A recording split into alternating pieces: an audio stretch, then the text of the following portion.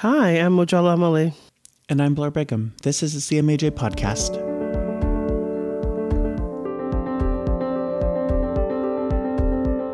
So today's paper that we're going to be talking about is titled Evaluating the Link Between Medical Comorbidities and Fatal Drownings in Canada.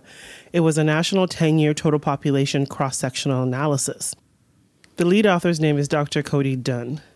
So Blair, when you were reading the paper, what were some things that jumped out at you? Well, I guess I was just remembering my days as a lifeguard, and I was really surprised at how many people over this study period have actually died of drowning in Canada. It was over 4,000 in about a decade. Yeah, and for me, I find that I did swimming when I was growing up, but I'm not a strong swimmer. And now that I have a child, the drowning is actually something that's very scary to me because when I take my son out, we went to the pool or we go to the beach, I don't feel comfortable enough in terms of swimming. And so just reading some of the results that they found in terms of some of the pre-existing conditions that made drowning much more of a higher percentage was quite fascinating and was a bit of a wake-up call that I need to take swimming lessons or go swimming with you. I was shocked at how many young women drowned who had a pre-existing medical condition. The increased risk of death was just shocking to me that so many people were drowning probably because of some sort of medical condition like epilepsy. Yeah, for sure. When I was teaching swimming 20 years ago, I remember sort of it being kind of a bougie thing. People only had access to swimming lessons if they had a lot of money. I tended to teach swimming lessons in more wealthy areas. And then I started working for community housing, teaching swimming in sort of the big complexes in Toronto. And it was amazing how few of the kids would even have an interest in learning how to swim. And I think that might be another thing that is really important to talk about today. Our second guest is Audrey Giles. She's going to talk to us about one community that has an increased risk of drowning, and that's the Indigenous community, where drowning rates are up to 10 times as high as the national average.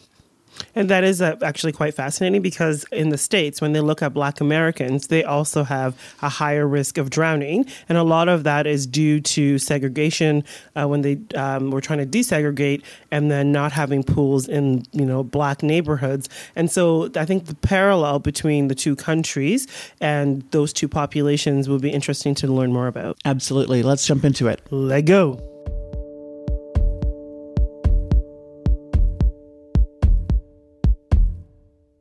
Dr. Cody Dunn is the lead author of the paper Evaluating the Link Between Medical Comorbidities and Fatal Drownings in Canada, a national 10-year total population cross-sectional analysis.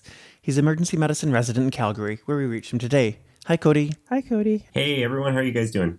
Cody, let's start with sort of the headline. What is the risk of drowning that causes death in Canada? Yeah, so we're pretty fortunate in Canada. We have a lot of safeguards, a lot of public policy in place that's really reduced that risk. So right now, there's about 500 to 600 fatal drownings per year in Canada, with about 1 to 5, 1 to 10, somewhere in that range of non-fatal incidents causing hospitalizations each year as well. Now, that number sounds about the same as when I was a lifeguard 20 years ago. Do you have a sense of if drowning is becoming more or less common? If you look at the trends over the past several years, although there's fluctuations year to year, we've reached a pretty good steady state in Canada, and that all the safeguards that we've done have kind of helped as much as they're going to. And now I think, got to look at some creative ways of reducing that risk even further. Why do you think we haven't seen a lot of research on drowning to reduce that risk? Your study is one of the first ones that looked at drowning in this way. Yeah, I think there's a couple different reasons for that. First and foremost, it's not a topic that everyone's familiar with. And if you don't have a lot of experience with it pre-medicine, then you might not get exposure to it while training in medicine. And then other areas catch your interest once you're starting to research your field or your topic or your specialty. Secondly, relatively in Canada, compared to some other conditions such as cancer, such as heart disease, the risk seems relatively low. And so you've almost, like myself, got to get dragged in from another way. You got to look at it, either you were involved with it before or something's caught your interest on a personal level and that's brought it up. So those are two of the reasons I think that we don't see a lot of physicians or medical researchers really doing it here in Canada. Okay. And then what got you interested in drowning? Yeah, well, like yourself, I was a lifeguard when I started off, did all my courses, was a pool supervisor during med school. And I think it was something that I knew and I was comfortable with. And then when I was in medicine, I made some connections across Canada and then throughout residency around the world, really reaching out with other researchers. And it just snowballed one thing after the other. I found a very niche area that is in desperate need of new research and new researchers interested in the field. And so that's how I hopped on board. And then what inspired you to look at the comorbidities link to drowning? A really novel way of looking at things. It actually started, we were at a conference pre-COVID over in South Africa, myself and the other co-author, Dr. Clemens, Tessa Clemens.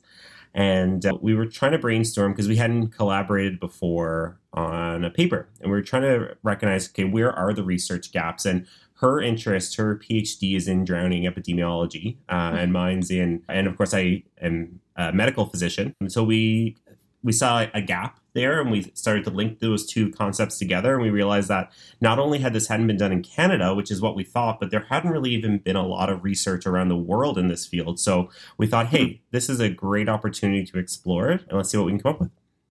What surprised you most about the comorbidities research? I think even before starting, the lack of research, because it is affecting us. Drowning is one thing, but medical comorbidities are affecting everyone. Over 40% of Canadians have a chronic disease. And so considering we all participate in water activities every day, without even thinking about it, showering, bathing, a lot of us in transport drive by lakes, drive by ponds, or some of us actually cross on boats. We don't really know that risk of how are those two connecting. And so that was the first, just the understudied area was quite something. I think probably the most surprising data piece that came out of it was the decreased risk associated with respiratory disease. That wasn't something that we were intuitively expecting when we started this project. And so coming up and seeing very low relative risks for anyone who had asthma or COPD was quite surprising. Tell me more about that one. It was a shocker because naturally you think, okay, these people have respiratory disease. Drowning is primarily what's the injury's cause. It's through a hypoxic nature. And you would think those with respiratory disease have less reserve, less physiologic reserve to be able to protect themselves from it. But the risk was lower. And so I think it generates some hypothesis and definitely another research study in the future. Is it that they swim less? Well, and so that was the first thought. But when you sit back and think about it, I don't know if that necessarily fits because sure, respiratory disease would, but why do people with ischemic heart disease then swim more? Or why do people with seizures disorders still swim more? And so we thought that might have been an explanation, but I don't think we can account such a drastic difference between the chronic medical diseases just based on that alone. Interesting. Cody, tell me about the higher risk groups. Who did you find is at sort of a really high risk, people we need to keep our eye out? Yeah, so in terms of medical conditions, both ischemic heart disease and seizure disorders both had an increased risk. Seizure disorder being slightly higher. And then there was that very high group, the young females with seizure disorder had almost a 23 times relative risk of fatal drowning. And so those were the two high at risk, but there was also different factors or situational factors that increase people's risk. So bathing, bathtub drowning, both increase the risk as well. And that's something we're participating in every day. So we really need to make sure that people are safe in these settings. The bathtub drowning really surprised me. I didn't know it was so common. Why do emergency doctors and family doctors, when they have the information from your study, what should they do with it? Should we tell people with epilepsy not to take a bath or not to swim? How big of an urgency is there for people to act on the information you've discovered? What I think is most important is that we recognize that there's a problem here. And emergency physicians or family physicians are in the prime opportunity to do that. And we do it already with first diagnosis seizures, for example, around not driving and things like that. And just like whenever someone gets a new diagnosis, there's a spectrum of information they now have to get used to and get prepared for. There's definitely different times and points when we have to inform them. I think the bathtub one is quite an important one. All the information on the lakes and the ponds and swimming in those settings, all that information can be pushed towards family doctors or neurologists when they're counseling at later dates. But if you think about the number of times per year you're getting the bath and you're showering, this is something they're going to be exposed to every single day. And so since that risk is so constant, we need to make sure they're aware of it so that they're safe and that they're not putting themselves at risk unknowingly, just like we would when we counsel around any other disease. Awesome, Cody. Thank you so much for taking the time to speak to us today. Thank you guys so much for having us. I really appreciate it. Dr. Cody Dunn is the lead author of the paper evaluating the link between medical comorbidities and fatal drownings in Canada. He is a resident emergency physician in Calgary.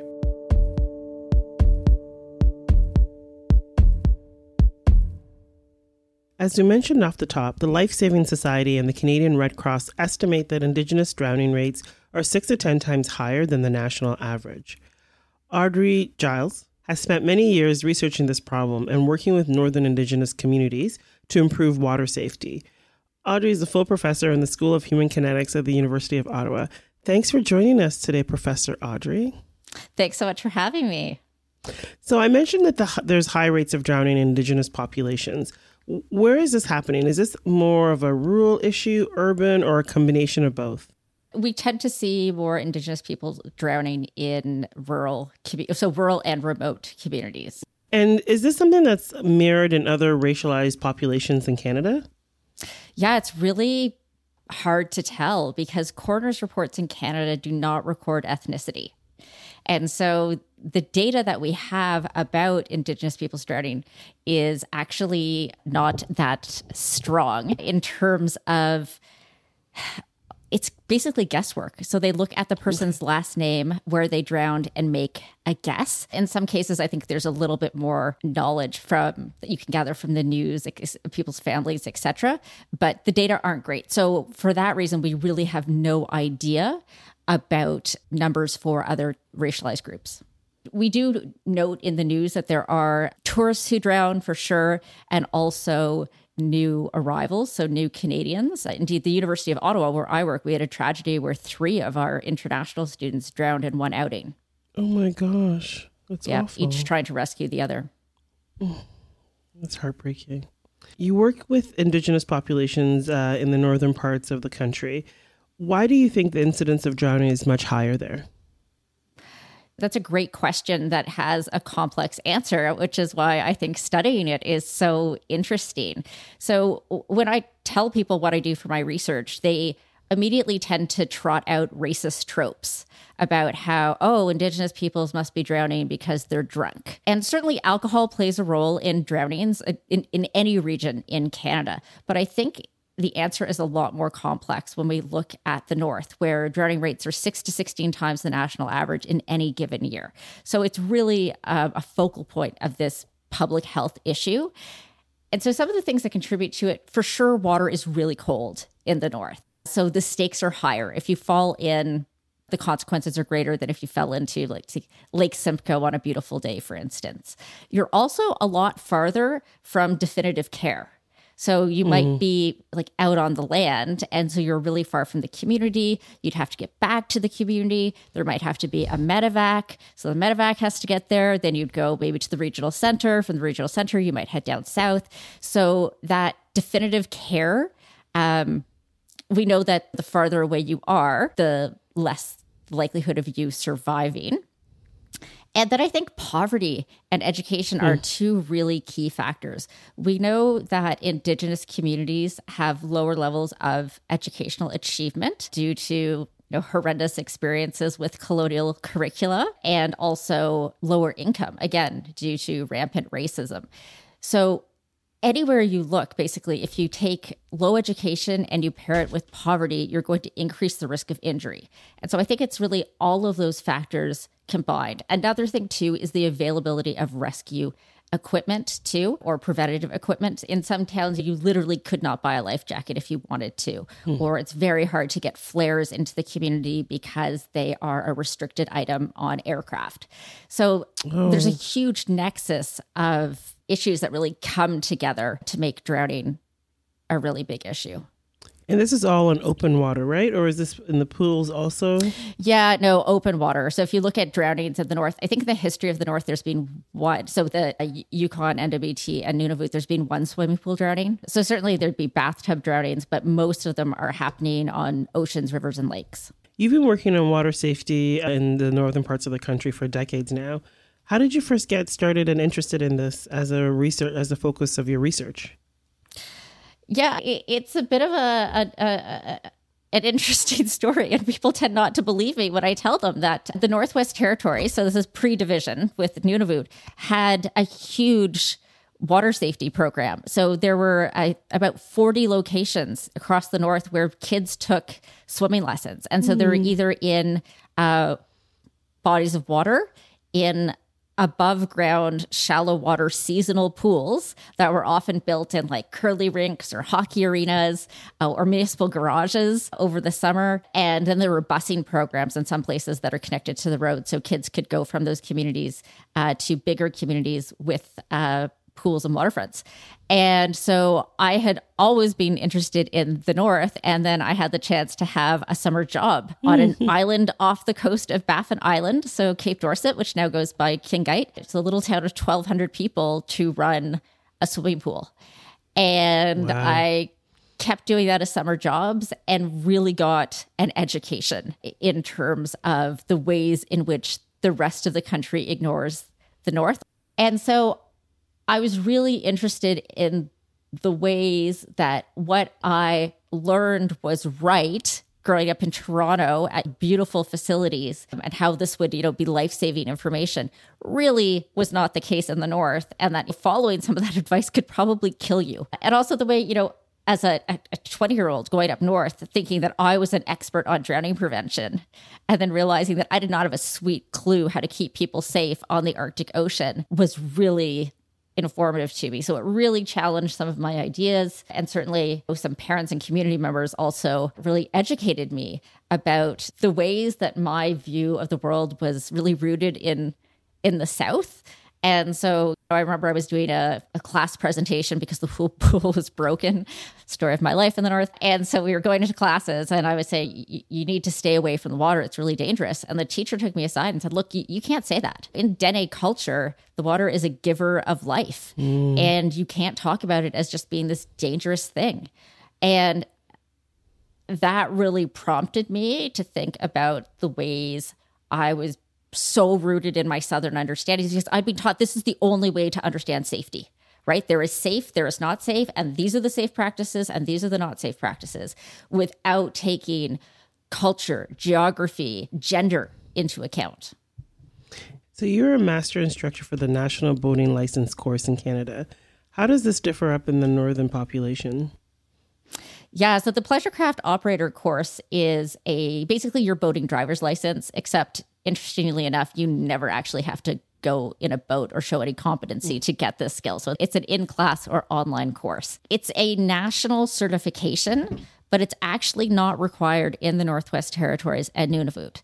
The people in Northwest Territories and Nunavut basically said, this is a government intrusion into our lives. You are not going to tell the people who invented the kayak how to be safe. Back off.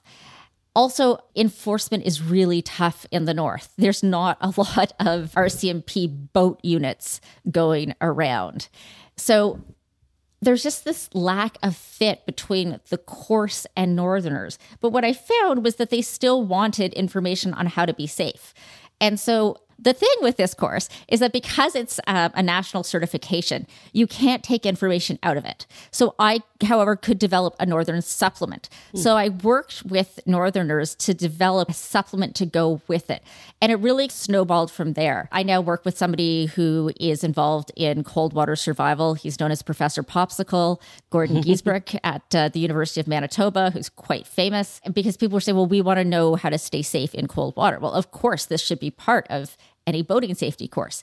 So now we are kind of adapting both courses to meet Northerners' needs. The Pleasurecraft Operator course has a very high language level.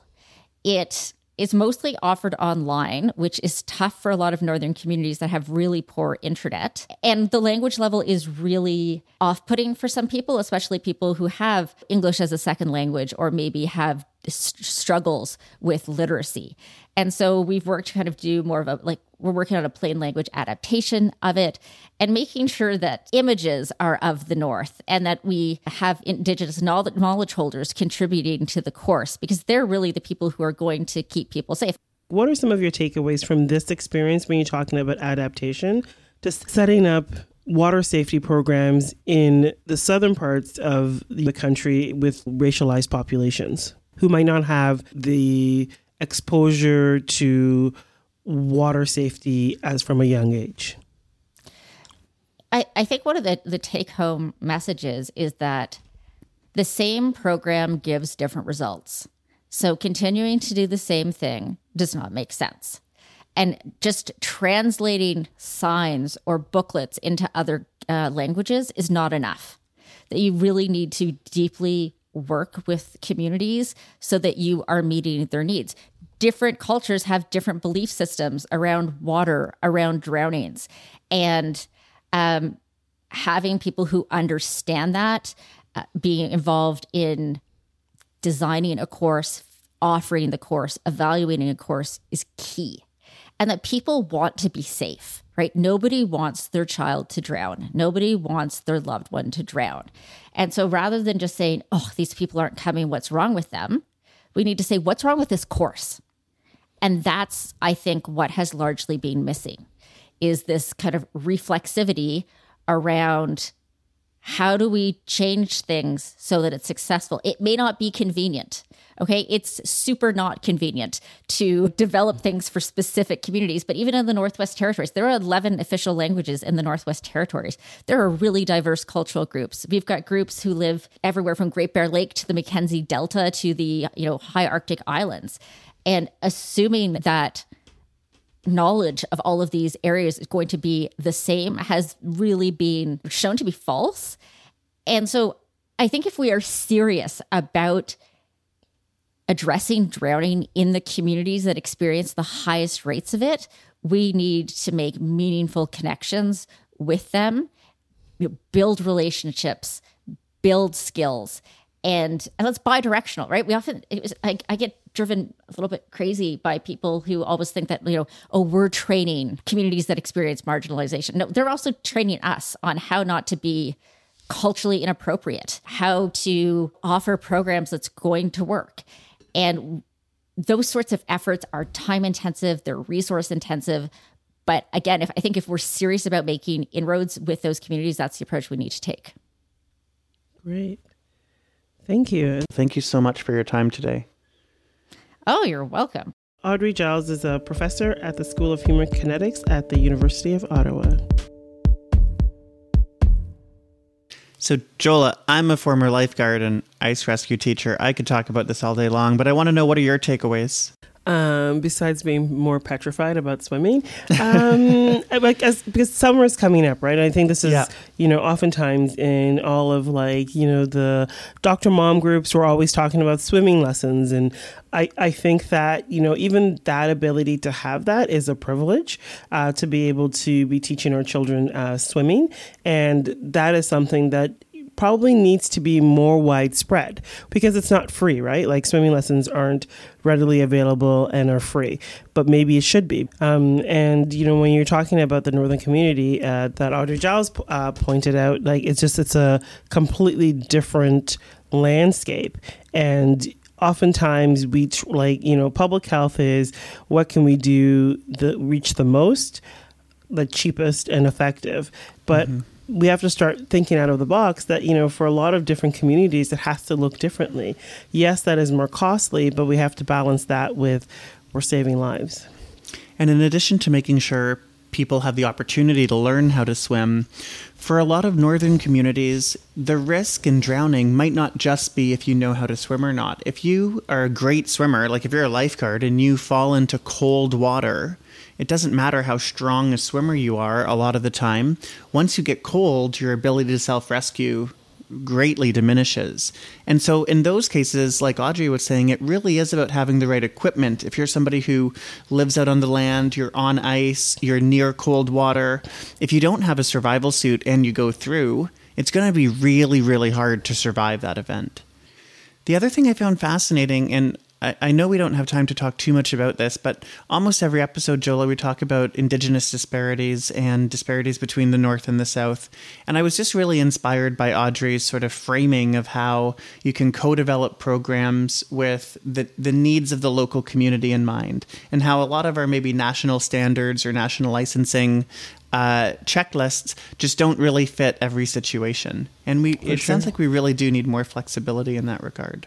I think it ties in when we're talking about why do we need more diversity and inclusion in our systems. This is why it ties in, because then you're able to advocate for these communities. Because, you know, if I was on the swimming, public health, whatever, I wouldn't know any of these things about the northern communities, but someone who's from there or someone who's worked there is able to advocate for them. So I think this is when people always are talking about, well, we shouldn't really have, you know, diversity and inclusion and it's political within medicine. It's like, but it's not political. This is about our lives and our communities. Absolutely.